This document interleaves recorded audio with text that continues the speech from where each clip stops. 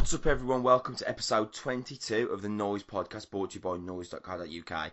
I am your host / your boy, Chris Pugh, and as ever, I am joined by my very good friend and Mr. Cynical himself, Samuel Lewis. Mate, how are you?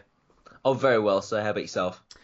I'm really good, man. It has been 2 weeks since we last did this, so it's been a minute, man. It's been a normal schedule for us, but it does feel like it's been longer than that since I spoke to you about music, which is strange. I don't know why. It's being weird, I guess. It's not outside the realms of possibility for me. If this is the first time you've listened to us, this is a fortnightly rock and metal podcast, and you can grab us on YouTube, Apple Music, Spotify, and pretty much anywhere that you would find a music podcast. If you could leave us a subscription on YouTube, that would be great, and also on Apple Music. If you get the chance to leave a 5-star rating and a comment, that would be wicked. That shoots us up the polls, and that's really good for us. On the last episode that came out 2 weeks ago, we had reviews on Korn, Blink-182, and New Gideon albums, which was a review fest, and I did an interview with a Nuclear Blast publicist, Joe Narn, about what it's like to be in the music industry, how he got into it, how someone who wants to get into the industry would get into it. So if you've got any interest in that, go back and listen to that show, episode number 21. But for this week, we're going to go through a little bit of the news, not a lot on the agenda, but there is just one quick thing I wanted to mention to Sam. We're going to go back to Sam's greatest metal album of all time list. I went to see Rivers of Nihil in Birmingham last Sunday, and we'll speak about that. And then album reviews this week come from Baby Metal's Metal Galaxy and the Menzingers with Hello Exile. I can already foresee Baby Metal's Metal Galaxy chat being an interesting one with Sam, so at the very least you should be sticking around for that. I can't wait to talk about it. Actually, I have some takes. Yeah, I can imagine they are at least threefold. Yeah, there's some spicy ones in there as well. So, as we get onto the news, a quick mention for Metallica, who have cancelled their Australian tour with Slipknot. James Hetfield has been readmitted into rehab as part of a drinking problem. It's not the first time this has happened to a Metallica member, or James. Actually, you know what, saying that, has any other Metallica member been put in rehab? I don't think they have they? Kirk Hammett went in there briefly. Right, okay. Much less publicised, though, than when James went in, for obvious reasons. Yeah, he spoke about it on that Some Kind of Monster thing, and that's why he started surfing. Because he quit drinking and then started surfing. Do you remember when he was like, you can't go surfing if you fucked up? Oh, you know what, mate? He did the rehab and replaced drinking with like waking up in the morning and going to the beach and stuff. So obviously it goes there saying that obviously we wish our best to James, and we are going to go and see S&M 2 this week. And we'll be reviewing that on the next episode.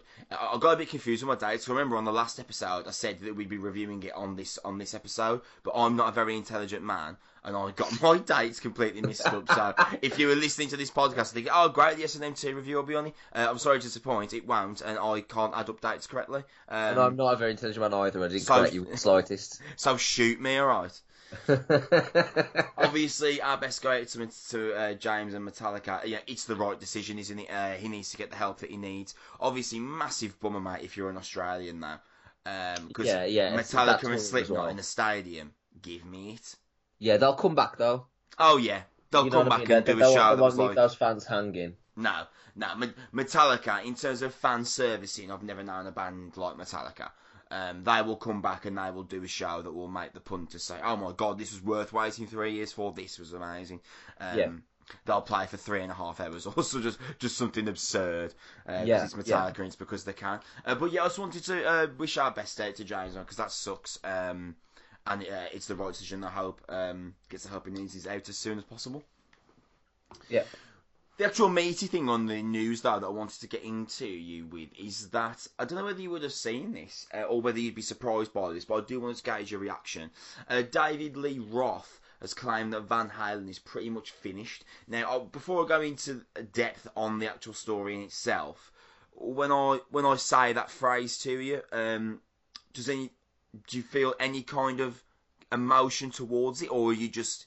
Is that pretty much what you expected by now? Because you're a big Van Halen fan, aren't you? Especially I love the bands. Yeah, the early stuff I'm a really big fan of. But when was the last time we had a Van Halen album or tour? Well, this is the thing, isn't it? isn't he just sort of putting the final verbal nail in a coffin that has long since already been created? And additionally, even if it was, the fact that he says it is doesn't change my view on it, considering he wasn't the last vocalist that was in Van Halen. And also, when people say things are done in music, I never believe them anyway. Well, so yeah. actually, like, radio silence would have been more convincing than him saying that they're done. But the fact that he said that doesn't shock me. I mean, there were rumours of like Van Halen headlining Download the last couple of years, and there's like rumours of like band members sort of getting together and trying stuff out, and then there was like random little projects that had a couple of the band members in and all this sort of stuff, and nothing ever really went anywhere. And that's okay. That's okay. I don't know if you saw this, but there was a long Metal Hammer piece that was released last couple of weeks where they were saying it was about System, but the general premise was we don't need superstar bands to release new albums anymore. I did see this. And to be honest, like unless the band has the hunger to release it, we don't. We don't. I can. If Van Halen never toured, I mean, like, they haven't actually toured in the UK since like the 80s. But if Van Halen ever did that, I would go and see them and, you know, enjoy myself and things like that. But if it never happened, I can watch Eddie Van Halen videos on YouTube and be quite content. It's not, I don't know, it's not a necessity for them to continue, but it's not a surprise that they've decided not to either. The reason why this came up is because the bassist, Michael Anthony, said in the summer that there was talks of a Van Halen tour, but the plans got scrapped. So when David Lee Roth was on this radio station promoting his 2020 Las Vegas residency, he was asked it basically if it wound him up that the band didn't bother getting together, and his reply was, "It's been cancelled a number of times. I think Van Halen's finished, and this is the next phase. I've inherited the band de facto, whatever that means. Van Halen isn't going to be coming back in that fashion that you know. That being said, Eddie Van Halen's got his own story to tell, and it's not mine to tell." So. Yeah, from that basically he's saying like Eddie will let me. Basically, he's saying I'm annoyed that I haven't got as much pull as Eddie has. Eddie will let me know, and I guess that's it, isn't it? Yes. I guess that they're not called Lee Roth though, are they? They're called Van Halen. Yeah. And also if he's fucking in Vegas, what songs is he singing? Do you think he's doing Dean Martin covers? I reckon he's probably singing Jump. Yeah. So he should really, you know, stop complaining, really, when he's still continuing to, I've inherited the band de facto. No, you haven't. You're leeching off the band to continue your career. And the guy who the band's named after, he's probably already sick of your shit like he was in 1984. I don't know, man. Like, it just, all this stuff just seems really nitpicky. Why don't you want to make $3 million? I want to make $3 million. Do you know what I mean? It just seems like that. When was their last tour? Not in the UK, I mean, like, just tour, full stop. Do you know? I'd have to research it. But are we talking like 90s? Might have been early 2000s. It's been a good old while then. It has been a good old while. Yeah, there were the last tour they did was, oh shit, they did 2015, but they did a North American tour, and they've done a few tours ever since, actually. Oh, my bad. So 2004, 2007, 2008, 2012, and then 2015 was the last one. But then they hadn't toured at that point since 1998. So they do take hiatuses. Yeah. Quite regularly. And they haven't done Europe in ages. Like ages. I mean, if there is going to be one last Roll the Dice from them, you'd imagine it would need to be soon now, wouldn't you? That band came out in like the 70s. Yeah. I don't know exactly, but Eddie Van Halen's got to be 64, 65, 66, maybe even older than that. But they were brilliant bands. Like, it's worth reading David Lee Roth's autobiography about Van Halen, because some of the stories about them are crazy. Like loads of products were offered them loads of money to sponsor various items, and David Lee Roth refused to have Van Halen sponsor anything but Levi jeans and Marlboro cigarettes. because those were the two things. Those were the two things that he wanted Van Halen to be representative of. Yeah. And loads of other little stories. Obviously, they broke up and all the scandal and controversy because I think David Lee Roth slept with the drummer's missus, and yeah, great. Yeah, like proper like 80s, just turgid sort of stuff. And also Van Halen turning down a 1% offer of being on, again 1% from Beat It, which has got to be the worst financial decision anyone's ever made. Yeah, surely. I'm okay with never hearing another Van Halen album. I'm okay with never seeing them live. I mean, we saw Def Leppard at Download. Does anyone need that? Oh my God, no! Could we just Van Halen live in my memory? Fuck me, man! I did not need that Def Leppard show at Download. Do we need Kiss next year? Do we need 68-year-old Gene Simmons with blood pouring out of his mouth in front of 80,000 people? Do we need that? Really? They've got their own fans that follow them around everywhere. Can't you just do that shit for those people? Those weirdos paint their own faces for the shows and stuff. Don't make me open Pandora's box and go another 7 No, I mean, we'll be here for another 3 hours, wouldn't we? But yeah. So Van Halen, the book's closed, and I'm okay with it. So moving on, Sam, to your greatest metal album of all time list. I'm glad we're getting to go back to this. It's been a while that we since we spoke about it, because obviously last episode we couldn't possibly fit it in. It would have just been an absurdly long episode. It would have been. So where are we now? We're at number 42, going up towards number 39.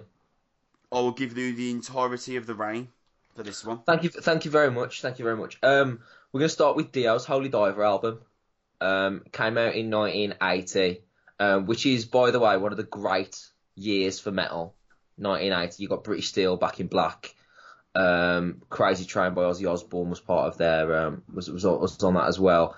The next album that I'm reviewing after this came out during this period of time as well. It was just a brilliant, like, sort of hotbed of heavy metal music.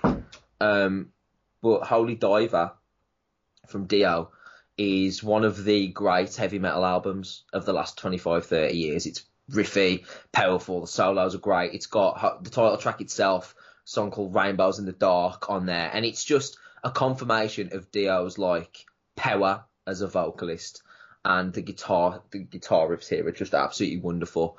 This is the album that really cemented his position, I think, as a rock god, really. If you consider a 5-year period between 1976 when he did Rainbow Rising, which is on this list as well, which is a terrific album. He did this, Holy Diver, and he did Heaven and Hell with Sabbath, which is also on this list. That's like 3 of the top 40 heavy metal albums over the course of 4 or 5 years. Just absolutely brilliant. Just really, really, really great heavy metal album. In at 41, we've got Motorhead, Ace of Spades. Awesome.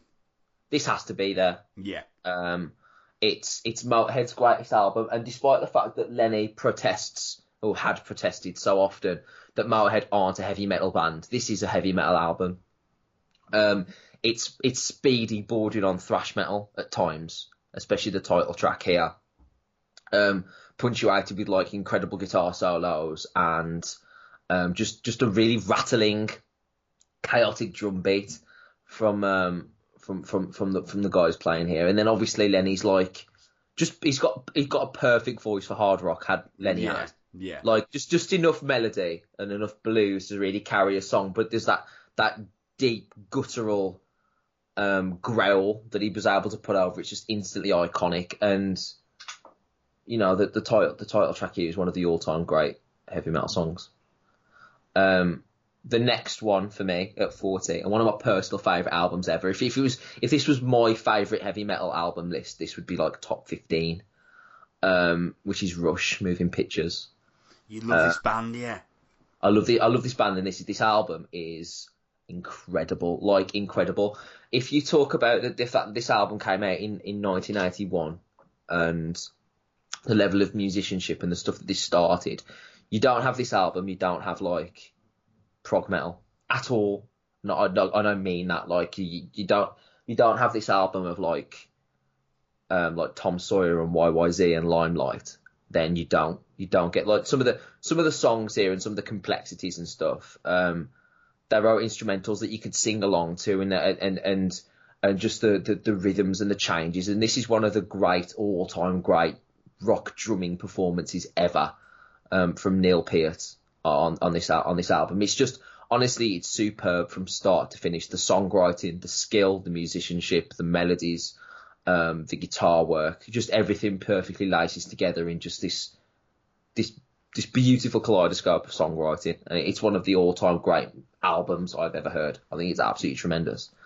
And finally, on this list today, Black Sabbath's Heaven and Hell, their first album after sacking Ozzy, and featuring obviously Ronnie James Dio, who graced us with one of the great rock vocal performances on the title track here, Heaven and Hell, which is just one of the all-time great Sabbath songs and riffs and titles, and it's just a massive monolithic heavy metal song that features like just some brilliant guitar playing, some classical guitar at the end.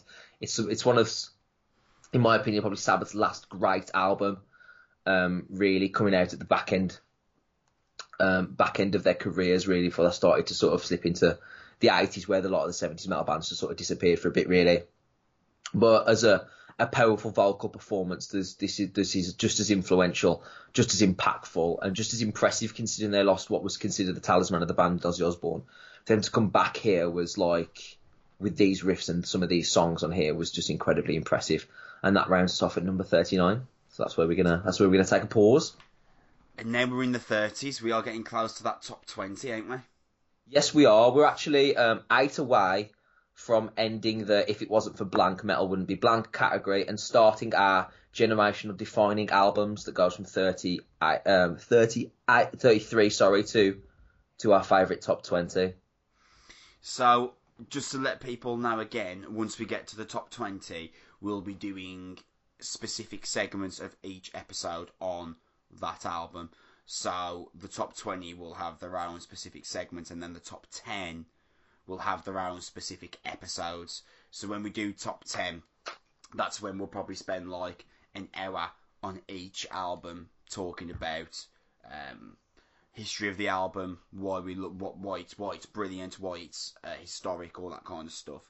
The only one that obviously we wouldn't do would be Slipknot's self-titled album, because we did a whole episode on that for that album's anniversary a few months ago now, which feels like a really long time ago, doesn't it? It really does, actually. And when you said that we'd done 22 episodes as well, it's like crazy to think about. And speaking of which, do go back and listen to that episode if you've got any interest, because me and Sam really, really went into depth on the creation of the album, how it was produced, how the band came together, what our first thoughts of when we heard Slipknot, all that kind of stuff.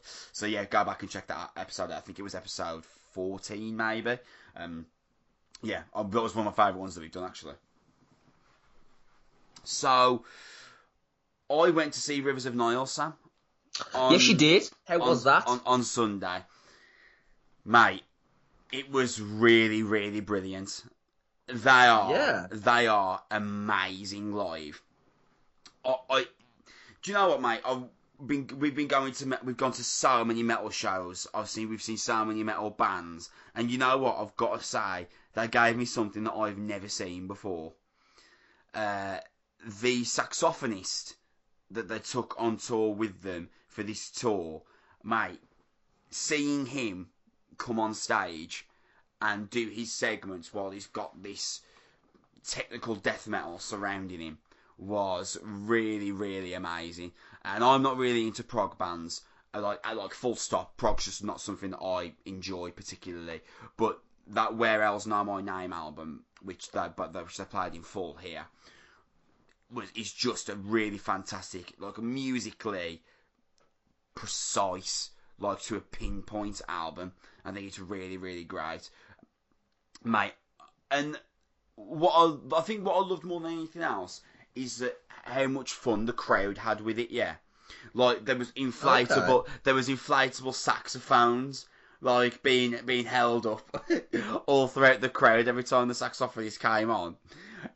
People were like laughing along, people were like air playing the sax, And it was like, I've never seen that kind of like euphoric response at a metal show. Usually it's all about like angst and sweat and throwing your beer everywhere, aggression, mosh pits.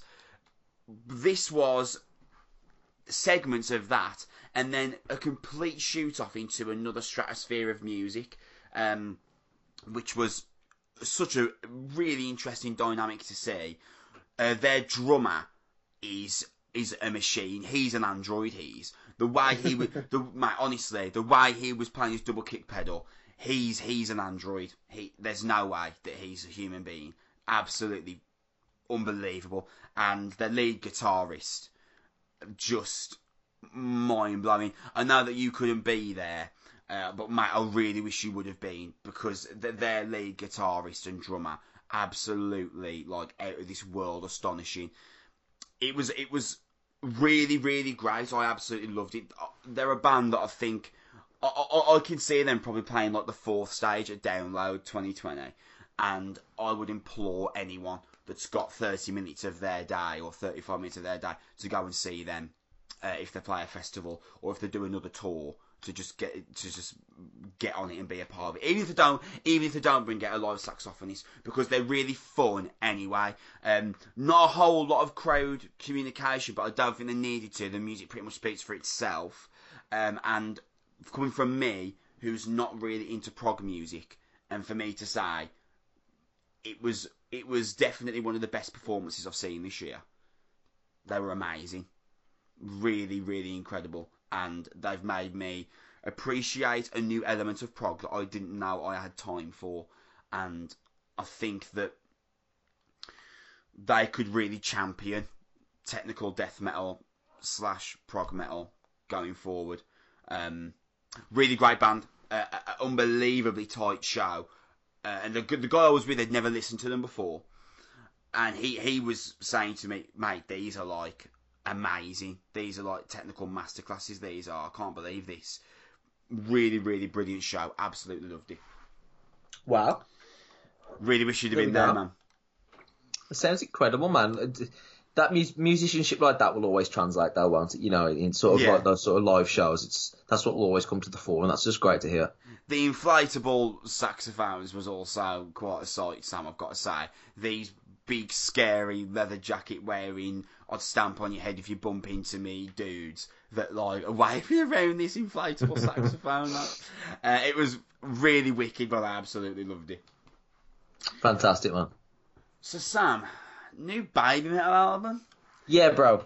It's called Metal Galaxy. It is out on the 14th of October. Yes. Sorry, it's out on the 11th of October, but it's got 14 songs on. Sorry, that's where I got the two numbers mixed up there. Okay. Right, so Baby Metal is somewhat of a gimmick band, and yes. we actually reviewed Metal Resistance, which is the album that came out 3 years ago. We did it on our old podcast, and I remember that we didn't actually hate it. We were like, you know what, it's alright, isn't it? This, to be fair, there's some really some riffs, some good technical elements, some choruses that even though they are a bit out there, you know, you can get along with the melody. Yeah. So, with that, we'll preface this review with, do you hate the idea of Baby Metal? I don't hate the idea of them. It's nice that dudes who are into anime also have something to listen to on their iPods. I thought you might go there. So, I have actually seen Baby Metal. They were at Leeds when I was there, and it was like 12 o'clock in the afternoon. They were on the main stage. And I was There's like, some performers, though, mate, like with the dancing and shit. Mate, really, really good performance that I saw. And it kind of made me interested in them a little bit. I was like, oh, this is actually like really like interesting. Like, again, it's different. This is you don't really, you know, you think again a metal dance performance. It's not something that you would come across. Yeah, from 3 Japanese women. Yeah, that's outside the realms of possibility, really, isn't it? For metal? Yeah, definitely.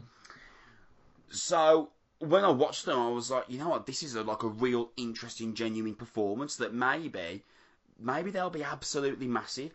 And it does seem like the steam seems to have dried up a little bit on Baby Metal. Yeah. I haven't heard them as widely mentioned really in the last 18 months, outside of when members have left, which seems to have been quite a regular instance, a regular occurrence. Sorry. I couldn't tell you the exact members that have left because I don't particularly follow Baby Metal. I just saw this album drop for us, and I thought that it would be a decent expose with you, a decent chat. Indeed. So third album, Metal Galaxy. Do you hate it? I don't hate it, but it's not for me. I'm not the demographic that it's aimed at. No. I'll start with the positives. It's really well mixed, well recorded, and well played. Yeah, because there's a lot to do here for the producer side. The band are tremendous. Yeah. Whether it's the band members that keep leaving, because I could understand that, because I was thinking about it. D Redding, wouldn't it, playing this for 18 months? But it would now, wouldn't it? Oh, we're gonna play that one that sounds like a pirate again. Cool.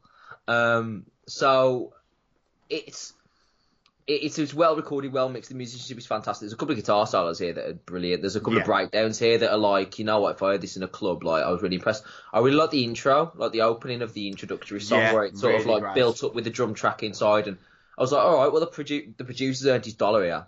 But then when the vocals kick in, it takes all of the seriousness completely away. Yeah, it does. It's very jarring. It just returns to like this novelty. And what it does is it's like, here's a metal band, and you're like, I'm into this is cool. And then the three vocalists kick in, and it's like, cool, I'm watching Tokyo Drift. And it's like, it sounds like the weird sort of game theme music of bad Sega games, or like background music on Tekken. And it just really upsets the balance of what is quite a decent heavy metal song. There's a song on here. There's two songs that particularly stand out to prove this point. One's Da Da Dance, which I probably believe is in words that I've said out loud. And the other one is Papaya. Yeah. And they're both utterly ridiculous, aren't they? Yeah. But they're both songs where the chorus appears to be, we found a melody that sounds like it should be on a children's TV show, and we're going to sing it a lot so it sticks in the head. And that appears to be the strategy.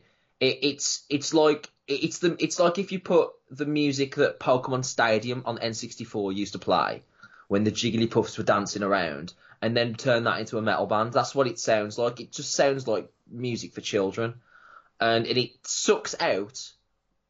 It takes the focus away from the strengths of Baby Metal as a metal band. Now I know this is what makes them. I get that. So, but while being disparaging to what makes them unique, I also understand by definition it's something that they have to pursue because it is what separates them from everybody else. And also it's a niche that appears to be fairly enjoyed by a few people. Well, they're massive in Japan.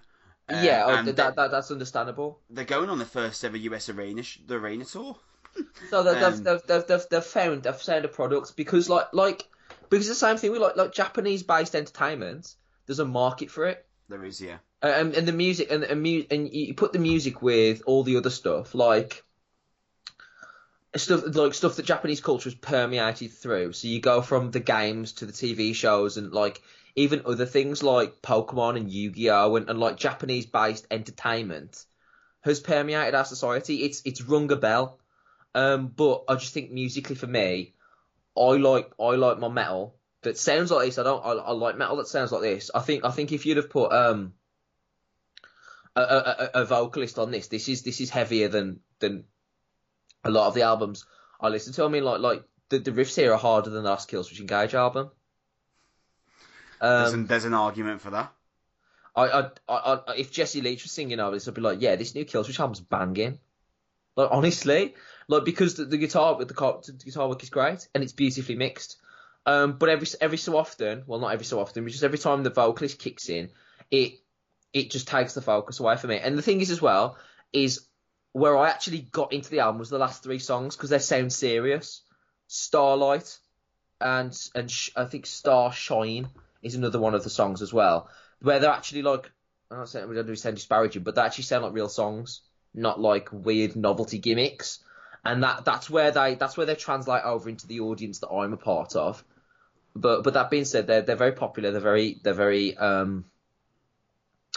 enjoyed. They're enjoyed. They're very popular. They're sort of they've had an impact on their audience, and they're writing music that hits that target demographic. And I'm absolutely perfectly okay with that, because there's thousands of people that will go and see them. But for me, I can't take this seriously. I just can't. I try to. Like, I'm trying to focus on the positives now for the musicianship, but the moment the singing kicks in, it just sounds childish. It just takes you out of it takes you out of the zone. It does. I can't take it seriously, because the lyrics are obviously, I can't understand the lyrics because a lot of them are Japanese. But the melodies are very childish. They are. Like really sort of kiddie. I think what's the name of the song with the Scandinavian guy? It's like featuring Nord somebody. The one Whacking Browden. Yes, I think it's Almagino or something. Yeah, like that. that's right. It's the shit that we take the piss out of Alastorm for. That is. Oh yeah, they're shite. They are. Yeah, right. But it's just a slightly Japanese version of that, and then every song has the same drum beat in it. It's like dum dum dum dum dum, right, and it's that Latin party beat that makes it sound like it's a Pitbull song, and it just and as well, while I'm being critical, it's a bit repetitive. Massively in areas. Like, I'm just like, oh, you're gonna do this again? Oh, you found one word and you're gonna repeat that, and that's the chorus. And that's the sort of stuff I hate pop music for. So while it'll be lapped up by its audience, this isn't taking Baby Metal forward. It's just another album for its audience. It hasn't got a new fan in me, but I don't think that was ever gonna happen. But I've tried. It's just I can't take this seriously, man. I can't. It's too long, isn't it, this? Yeah, and it's too long. Yeah. This felt longer than Tool. This did. Like, but by the time I'm at song 10, I was like, fucking hell, there's another 4 songs. I know. And the last songs, the 13th song, Shine's nearly 6 minutes, and I was like, man, this is a long album. So this album for me is like, it's kind of difficult to digest it in areas. I think the song is called In the Name Of. It's like a heavy, like, doom / death metal song, like chucked in the middle of nowhere, where like the girls don't sing. I didn't see that coming at all. And it's got some weird, like, growling vocalist in the back. Yeah, it sounds like Godzilla's doing the backup vocals. So I was like, what's going on here? Like, I suppose I didn't mind it, I didn't hate it, and that's kind of like my review of the album. What's going on here? I don't hate it though.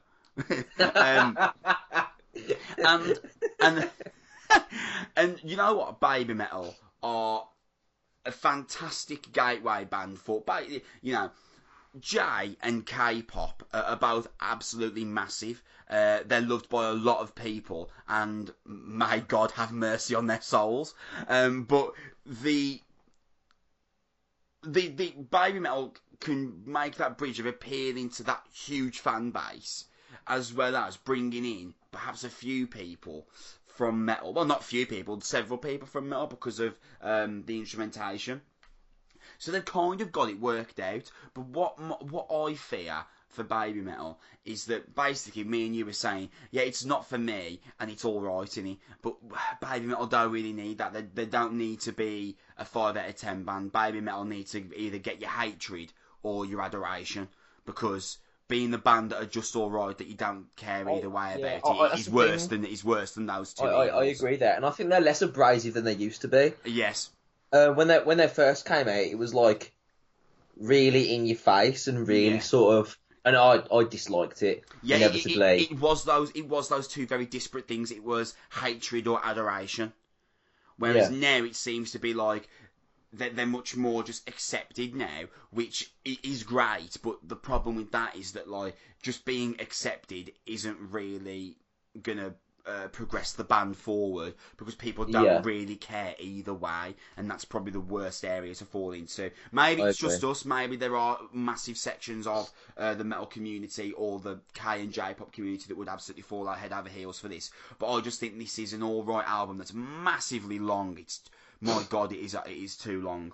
Well, yeah, Yeah, I would agree. And I've said this about loads of albums as well. I can't remember the last time I said it, but because I've said it so regularly. But if you're a Baby Metal fan, Yeah, you'll love this. Do you know what I mean? Like, if this is what you enjoy, then aside from going to the doctors, then you'll need to you'll really be into this. Like, this fits whatever you want. They tick their fan boxes, assuming that their fans have boxes. Like, I can't imagine what the Baby Metal forums read like. You know what I mean? Like, you know, I need less melody. Can we have less melody? yeah. I'm not interested in finding out what the Baby Metal forums read like, mate. To be honest, like, I don't mean to sound like an arsehole, but it's just. Do you enjoy the deep metaphors behind? Do you know what I mean? So I don't know, but it's not for me. But I think it would be for their fan base. I agree with you that acceptance is halfway to ignorance in music, and this hasn't furthered them. But at the same time, it did exactly what I expected it to do. Honestly, it just met my expectations, whatever that means. For this band. Sam's K and J-pop expectations were met by Baby Metal. Wasn't expecting that. Okay, so to close out this week's show, mate, the Menzingers' new album, Hello Exile, it's out now. It came out on the Friday, as we're going to release this on the Tuesday. The Menzingers are a band that I was kind of late to the party with. I caught on to them because I just saw someone consistently mentioning how much they loved them on Twitter. And then I went and checked out the Menzingers after the Party album, which came out in 2017. I was like, these are brilliant. This is great. These are musical storytellers like I have never heard. This is great. And then when I found out that they've got this new album coming out and that we were going to be able to access it, I was literally chomping at the bit. I couldn't wait to get the stream down so we could listen to it. Mate, I think this album is absolutely brilliant. I am head over heels for this album. I don't think I've ever heard a band. It's one of musical storytellers. A lot of bands do that kind of stuff where they can really suck you into the emotional storytelling. Yeah, Frank Turner's good at it now. Yeah, I don't believe, me personally, I've ever come across a band who can do it and strike as strong a chord with me as the Menzingers do. And that's what this album. That's what this album is. This album is a tale of a group of musicians that are turning from their 30s into their 40s.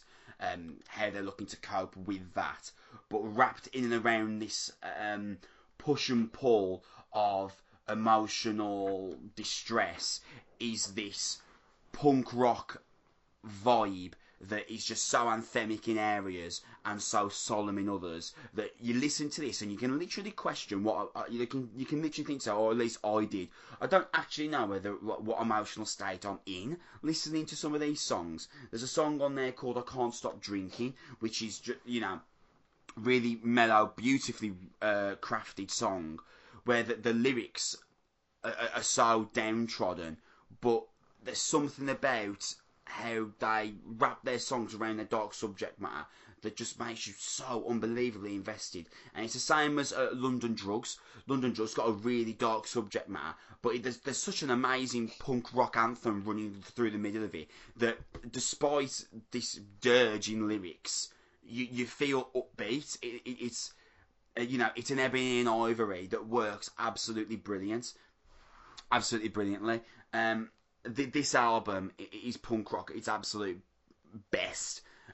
Obviously, you will draw similarities with the Gaslight Anthem. That's like one of the first things that you will think of when you play the Menzingers, because obviously they are very, very similar in some areas. But by the same token, they're also very, very much their own. And the storytelling in this album, crafted in punk rock anthemic music, is just astonishing. I am so in love with this album, Sam. I agree. I think it's marvelous. I think you're right to talk about storytelling, and the Gaslight Anthem combination is apt. I think by extension it's like a very Springsteen-esque tales about growing up and tales about growing old and tales about mortality and friendship groups and circles and hopes and dreams and all these things that are immediately recognizable and immediately connected to an audience. I think there's something wholly endearing and very wholesome about this album and this band, where I feel like rather than sometimes I hear bands talk about struggles and I roll my eyes because it feels like they're hyperbolizing normal life or hyperbolizing normal people problems just for the purposes of their art. But I do feel there's like a real genuineness to a real genuine quality to what Menzigans are doing, a real authenticity to what they're doing, and it blends perfectly with a sound of the band that is neither too soft nor too heavy, but just allows the lyrics and the messages to be at the forefront. I think this is just really a really well written, heartfelt album that brings up images of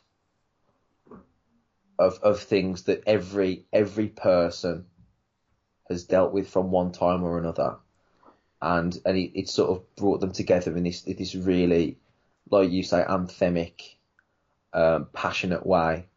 And there's some really great songs in here, but they're like, it feels like they're great stories as songs. It's just enchanting, isn't it? This album. Yeah, it's so easy to be whisked along into it. It's like a good book, I guess.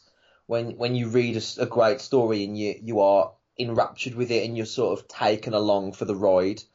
I really enjoyed this just as a person listening to a good piece of music. There's nothing heavy here. No. There's not a metal album. There's not a hard rock album. You're not going to air guitar or air drum along to this, but you're going to just sit and enjoy it. You just get captured by it, don't you? Yeah, 100%, man. This is like a fine wine. This album, it's really good. It is really good, and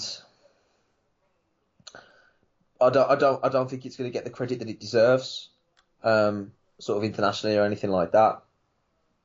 I don't think musically it doesn't like break any barriers or borders, and there's nothing in here that you've never heard before. But it's produced and projected in a way that is as good as anything that does this. Like I've heard before, this is what Death Havana should still sound like, and they're down to this is what Gaslight Anthem were doing for a while, and those sort of bands that really strike a chord. There's a real intelligence and depth and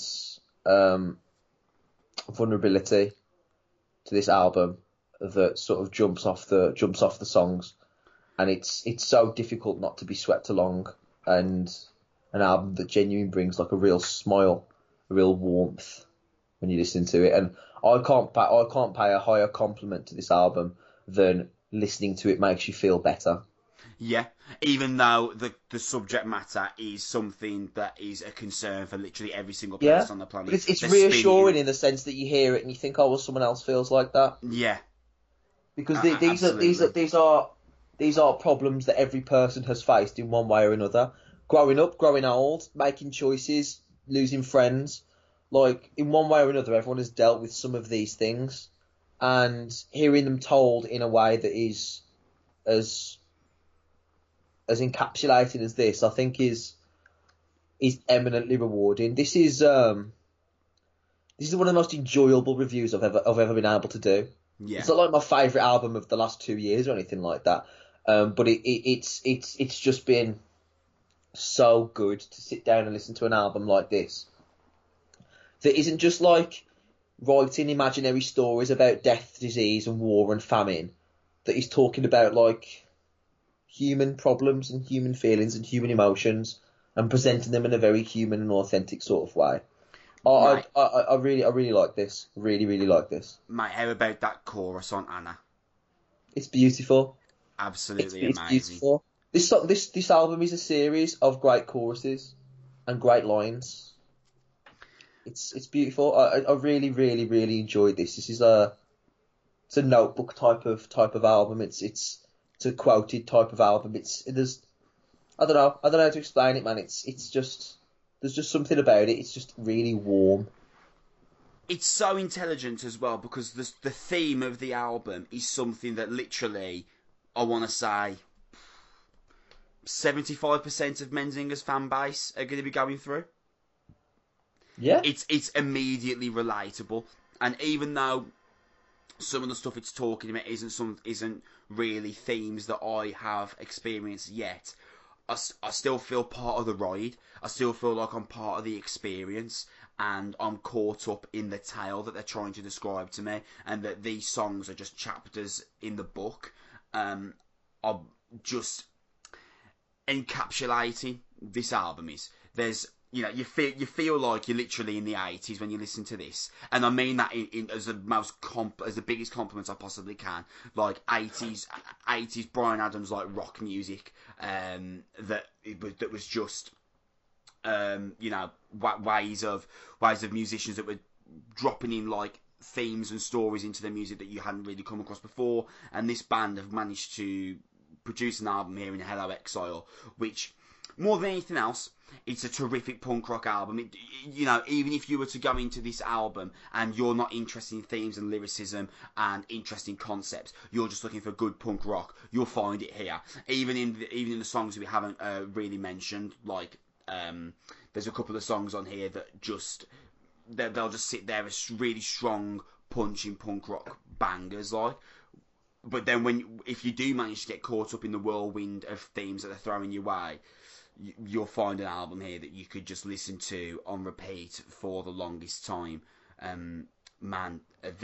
This album, for me, it's as you would have been able to notice, it's really struck a chord with me, and I think that's the kind of band that the Menzingers are. You'll either like them or be absolutely head over heels with them because they'll really strike a chord with you, and they've absolutely done it for me here. Massively beyond in love with this album. Hello Exile, it's out now. So mate, that is it for another episode of the Noise Podcast. One of our shorter ones, I've got to say, actually. I'm surprised by this. Indeed. What we got for you in 2 weeks' time?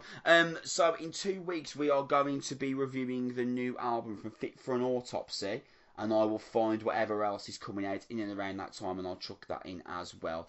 Remember to give us a subscription and a like on YouTube, and if you can comment and leave a 5-star rating on iTunes, that would be on Apple Music. Sorry, that would be absolutely amazing. Dude, I'll speak to you in 2 weeks. Are you looking forward to the Fit for an Autopsy album? I am actually. I think it's gonna blow my absolute tits off, mate. Yeah, it could be a little firecracker, that one. Yes, indeed. Thank you for listening to this week's episode. We're going to be back in 2 weeks. We love you. Bye.